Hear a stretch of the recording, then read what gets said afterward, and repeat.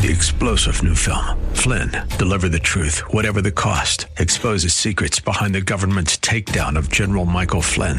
Flynn knew what the intel world had been up to. He ordered the first audit of the use of contractors. This set off alarm bells. He told the truth. He was the most dangerous person for Donald Trump to hire. They had to get rid of Flynn. Flynn, deliver the truth, whatever the cost. Available now. Watch it today. Go to salemnow.com. salemnow.com. Today on Ring of Truth with Pastor Dan Sexton. Sometimes obedience to the Word of God is harder than disobeying God. But you still obey. You still obey. Sometimes obeying God's Word will lead to conflict. It will lead to pain. It will lead to difficulty. And I think our natural person wants to just avoid that. We should obey the Word of God always, even if it's the more difficult thing to do. We have so much to learn from Jesus' life, but in today's message, Pastor Dan will side in on one of the most challenging attributes he demonstrated, his obedience. You might think, well, he's God. What does he have to obey? While it's true, he's one with his Father. He's still capable of making his own decisions, and it wasn't always easy. We find this in today's passage, and we will encounter it later as he prays in the garden before his arrest. He chose to suffer greatly to obey his Father and bring us salvation. Now here's Pastor Dan in the book of John chapter 7 for today's edition of Ring of Truth.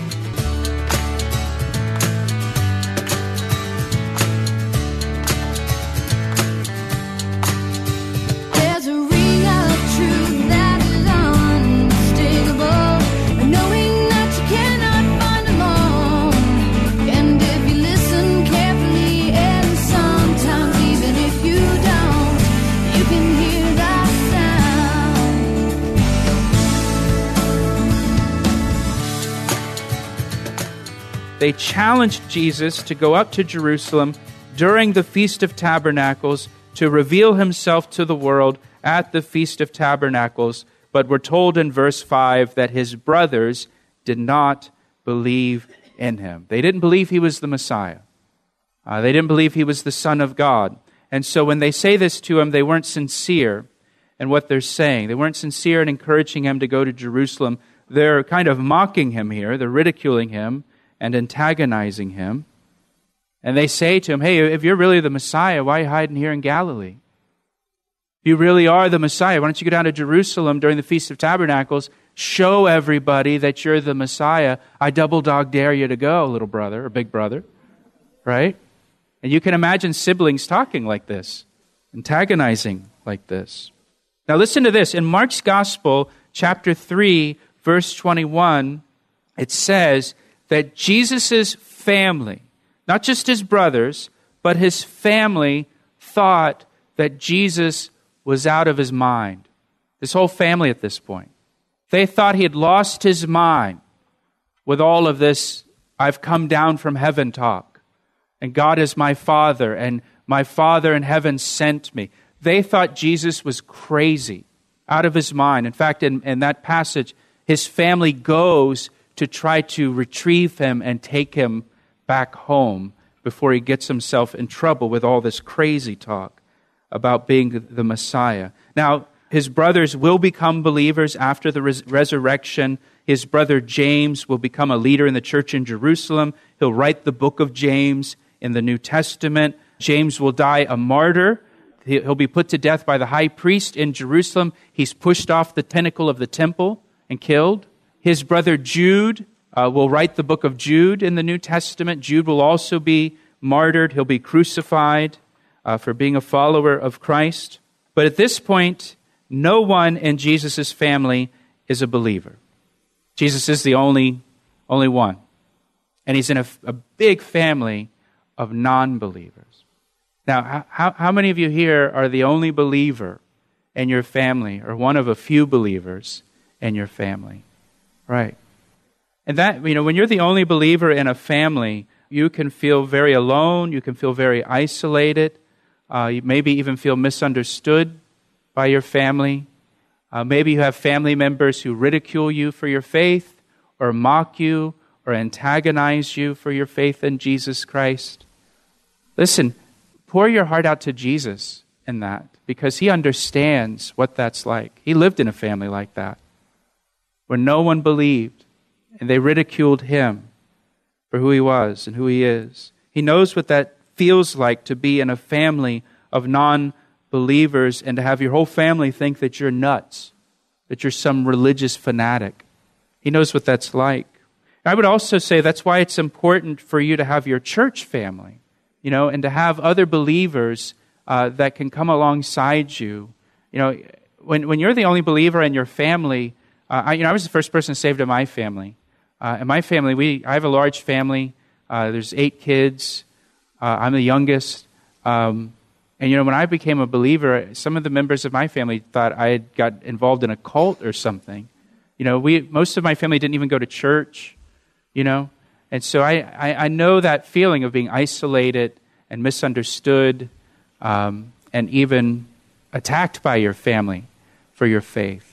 And that's why the church family, God's family, is so vital. It's such a lifeline when you're in that situation. Now, the reason that Jesus' brothers here challenge him to reveal himself as the Messiah at the Feast of Tabernacles is because, and this is important to the story, they're telling him to go for the Feast of Tabernacles and reveal himself as Messiah. And the reason is because the Jewish people knew that the Feast of Tabernacles will have its ultimate fulfillment in the Messianic kingdom. They knew that its ultimate fulfillment would be when the Messiah comes and establishes his kingdom on the earth. The Jewish people connected the Feast of Tabernacles with the Messianic age, the Messianic kingdom. And the reason they made that connection is because of Zechariah chapter 14. So let's turn back to Zechariah chapter 14.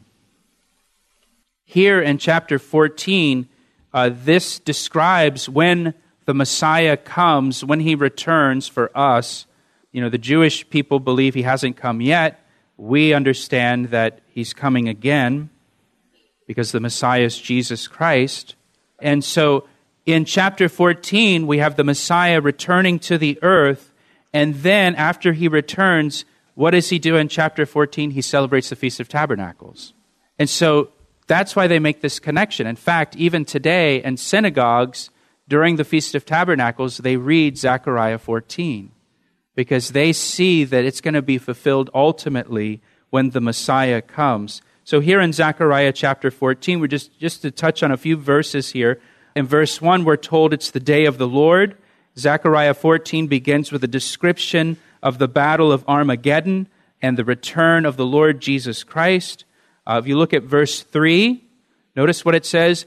Then the Lord will go forth and fight against those nations, and he will fight, and he fights in the day of battle. So this is the battle of Armageddon. Notice the word Lord, it's all capital letters. It's Jehovah, Yahweh. Yahweh will go forth. Jehovah God will go forth and fight against those nations as he fights in the day of battle. And in that day, verse 4, his feet, so we're talking about Jehovah God here, his feet will stand on the Mount of Olives, which faces Jerusalem on the east. And the Mount of Olives shall split in two from east to west, making a very large valley. Here we're told Jehovah God is going to come, literally, and he's going to stand on the Mount of Olives at the Battle of Armageddon, and his feet will stand on the Mount of Olives, and the Mount of Olives will split in two. Now look at verse 6. And it shall come to pass in that day, when the Messiah comes, the Lord God, and he's standing on the Mount of Olives, that there will be no light, the lights will diminish. It shall be one day, which is known to the Lord, neither day nor night, but at evening time it shall happen that it will be light. It will be the light of the Lord Jesus Christ. We're told elsewhere that he's going to destroy his enemies with just the brightness of his coming. And so look at verse 8 now. Verse 8 is a very key verse for John chapter 7. In that day, when the Messiah, the Lord God, comes and he's in Jerusalem now. And in that day it shall be, look what it says, that living waters shall flow from Jerusalem. Half of them toward the eastern sea, half of them toward the western sea. The eastern sea is the Dead Sea. The western sea is the Mediterranean Sea. So verse 8 tells us that when the Messiah comes, living waters will flow from Jerusalem. A river will flow, a river of living water. And it says in verse 9, and the Lord, notice again, it's all capital letters, Jehovah, Yahweh God, shall be king over all the earth. And that day it shall be, the Lord is one, and his name is one. So this is the kingdom age, when Jesus Christ is reigning. And when he's reigning, living water is flowing out of Jerusalem, a river of living water. Now look down in verse 16. And it shall come to pass that everyone who is left of all the nations which came against Jerusalem, that's the battle of Armageddon, those that survived the battle of Armageddon, shall go up from year to year to worship the King, the Lord of hosts, and to keep, what does it say? The Feast of Tabernacles. So this is why they make the connection to the return of the Messiah, the Lord, and his kingdom, to the Feast of Tabernacles. Verse 17, and it shall be that whichever of the families of the earth do not come up to Jerusalem to worship the King, the Lord of hosts, on them there will be no rain. The Feast of Tabernacles is celebrated just before the early rains at the beginning of the rainy season. They need the rains for their crops. If the family of Egypt will not come up or enter in, they shall have no rain. They shall receive the plague which the Lord strikes the nations who do not come up to keep the Feast of Tabernacles. Verse 20, and that day holiness to the Lord shall be engraved on the bells of the horses. The pots in the Lord's house shall be like the bowls before the altar. Yes, every pot in Jerusalem and Judah shall be holiness to the Lord of hosts. Everyone who sacrifices shall come and take them and cook in them. And so anyway, it goes on here. And so during the kingdom age, the Feast of Tabernacles is celebrated during the reign of the Messiah. And so it's going to have its ultimate fulfillment then. And in the Jewish mind, that's what they associate the Feast of Tabernacles with. And so back in John chapter 7, Jesus' brothers, they encouraged Jesus to go up to Jerusalem during the Feast of Tabernacles and reveal himself as the Messiah. He said, hey, you say you're the Messiah. It's the Feast of Tabernacles. There's no better time than now to go down there and show everybody that you're the Messiah. Bro, why don't you do it? Pastor Dan will have more to share from today's Ring of Truth study in just a moment. But right now, we'd like to invite you to worship with us this Sunday morning. Here's Pastor Dan to tell you a little more. I heard recently that many people who listen to Christian radio are not part of a local church. Hey, if that's you, I'd like for you to join us this weekend as our guest at Calvary Chapel, located in Columbia, Maryland. The teachings you've enjoyed here on Ring of Truth are from messages I've shared with the congregation at Calvary Chapel. We have 2 meeting times on Sundays at 9 and 11 a.m. You can find out more and get directions at our website, calvaryec.com. That's calvaryec.com. Now let's get back to today's message on Ring of Truth. Turn back to John chapter 7. John chapter 7, verse 6. Then Jesus said to them, my time has not yet come, but your time is always ready. Jesus says, not my time to fulfill. Zechariah 14. And then he says again to his brothers, but your time is always ready. His brothers can go whenever they want to. Their time is always ready. Jesus lives according to the Father's schedule for his life. Jesus lives according to the Father's schedule for his life. The non-believer can come and go how they please. But for the believer in Jesus Christ, the person who has surrendered his or her life to Jesus, it's God who sets our schedule now. You know, our lives have been bought by the precious blood of Jesus. And so he sets the schedule for us. He determines those things. You know, and we go according to his will. He tells us when we should go. And he says to his brothers, hey, you're free to go whenever you want. but my time has not yet come. He goes on, the world cannot hate you, but it hates me, because I testify of it that its works are evil. The world hated Jesus because Jesus told the world the truth. You go up to this feast. I am not yet going up to this feast, for my time has not yet come. And when he had said these things to them, he remained in Galilee.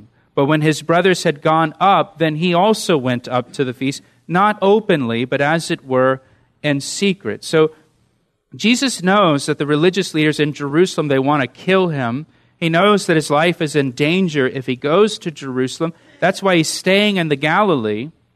But he goes up to the Feast of Tabernacles. Why doesn't he just stay in Galilee? Why doesn't he just remain where it's safe? Why doesn't he just skip out on the Feast of Tabernacles and stay in Galilee where it's safer? Why does he go? He goes because he's commanded to go in God's Word. Listen to me. Give me your attention. Listen. It would be safer for him to stay in Galilee. It would be easier for him to stay. It would be less trouble. It would avoid conflict. It would avoid danger if he stays in Galilee. But he goes out of obedience to the Word of God because he's commanded to go. Sometimes obedience to the Word of God is harder than disobeying God. But you still obey. You still obey.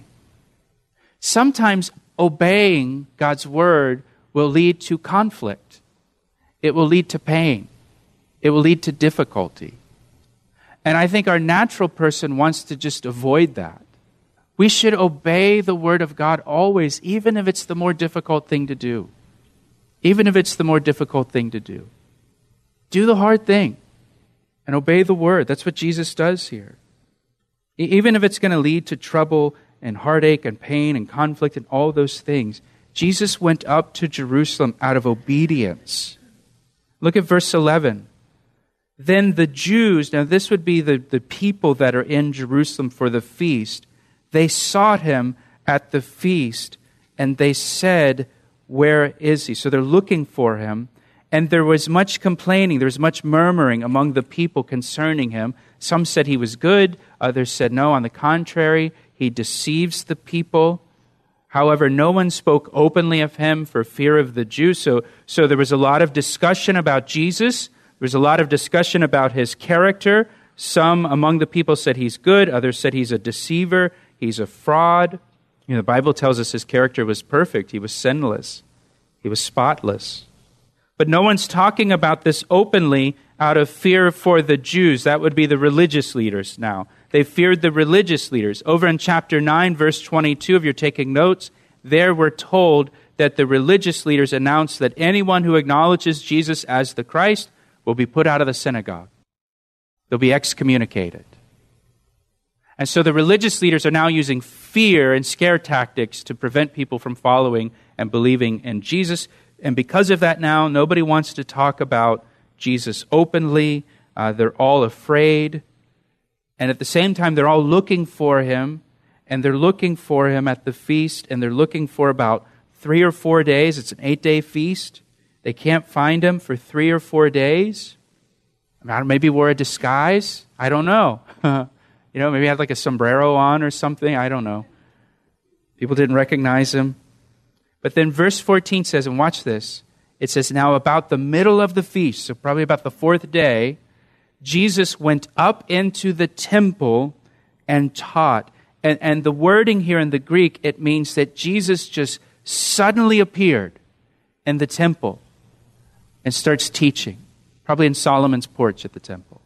But he just suddenly shows up, suddenly appears seemingly out of nowhere in the temple and starts teaching. Now, this is a fulfillment of a prophecy. Back in Malachi chapter 3, listen to what it says. Behold, I send my messenger, and he will prepare the way before me. That's John the Baptist.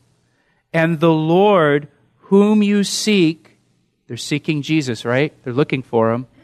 The Lord whom you seek will suddenly come to his temple, even the messenger of the covenant in whom you delight. So Malachi chapter 3 said, the Lord whom they're seeking will suddenly come to the temple, And here in John chapter 7, verse 14, Jesus suddenly comes to the temple and he begins teaching. And the Jews marveled, the crowd now, saying, "How does this man know letters, having never studied?" The Jews had rabbinical schools where they trained rabbis, much like seminaries. And the people marveled at his teaching, saying, "How did this man learn this without going to one of our seminaries?" Now look what Jesus says. Look at his answer. This is so awesome. Verse 16, Jesus answered them and said, "My doctrine is not mine, but his who sent me." Jesus says, I got my doctrine from somewhere that's better than your rabbinical schools and better than your seminaries. I got my doctrine directly from God, and he sent me here to teach it to you. Isn't that awesome? He's standing in the temple courts, and then he says, I got my doctrine from God, and he sent me here to teach it to you. And then he drops the mic, right? Boom, kind of thing. Look at verse 17. He says, if anyone wills to do God's will, he shall know concerning the doctrine, whether it is from God or whether I speak on my own authority. He says, if you really want to do God's will, if you're genuinely seeking God, genuinely seeking his will for your life, you will know that Jesus' teaching is from God, and that's true. He who speaks from himself seeks his own glory, but he who seeks the glory of the one who sent him is true, and no unrighteousness is in him. Did not Moses give you the law, yet none of you keeps the law? What a statement he's making to them. This is in the temple. He's rebuking them.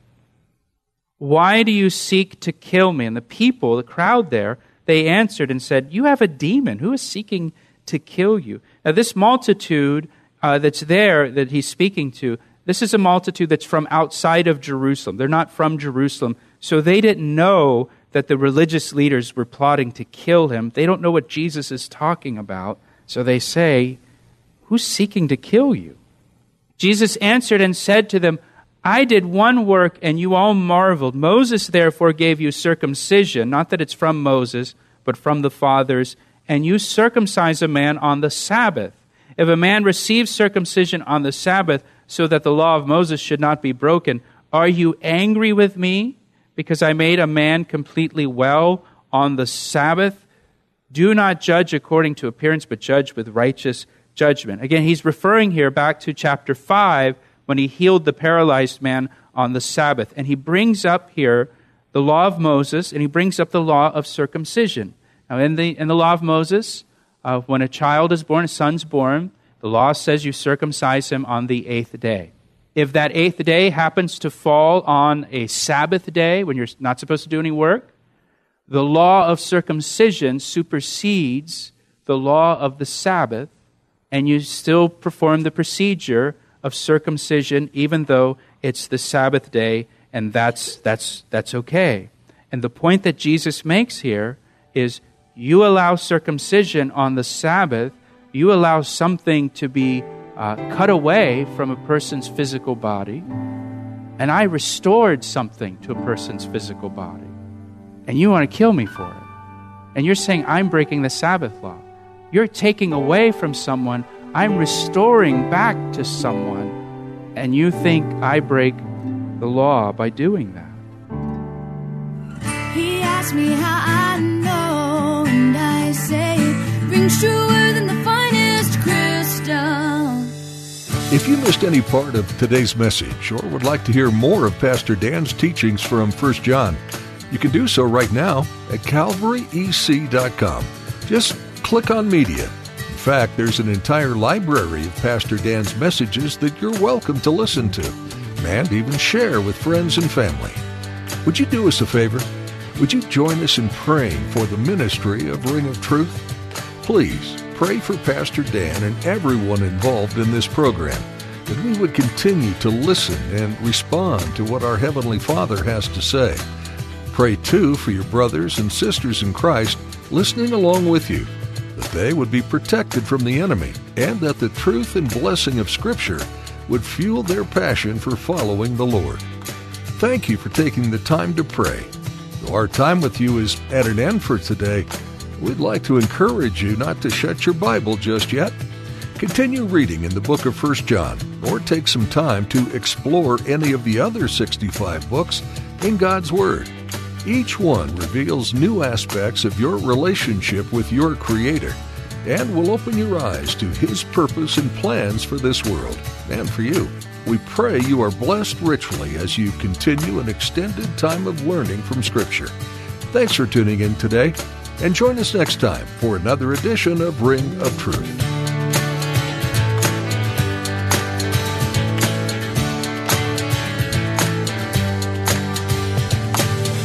I see the signs and I recognize the hands that crafted them. Well, I know because I know His voice, and it only takes willingness and a conscious choice. You need not guess, there's a ring of truth that is unmistakable, knowing that you cannot find alone. And if you listen carefully, and sometimes even if you don't, you can hear the sound.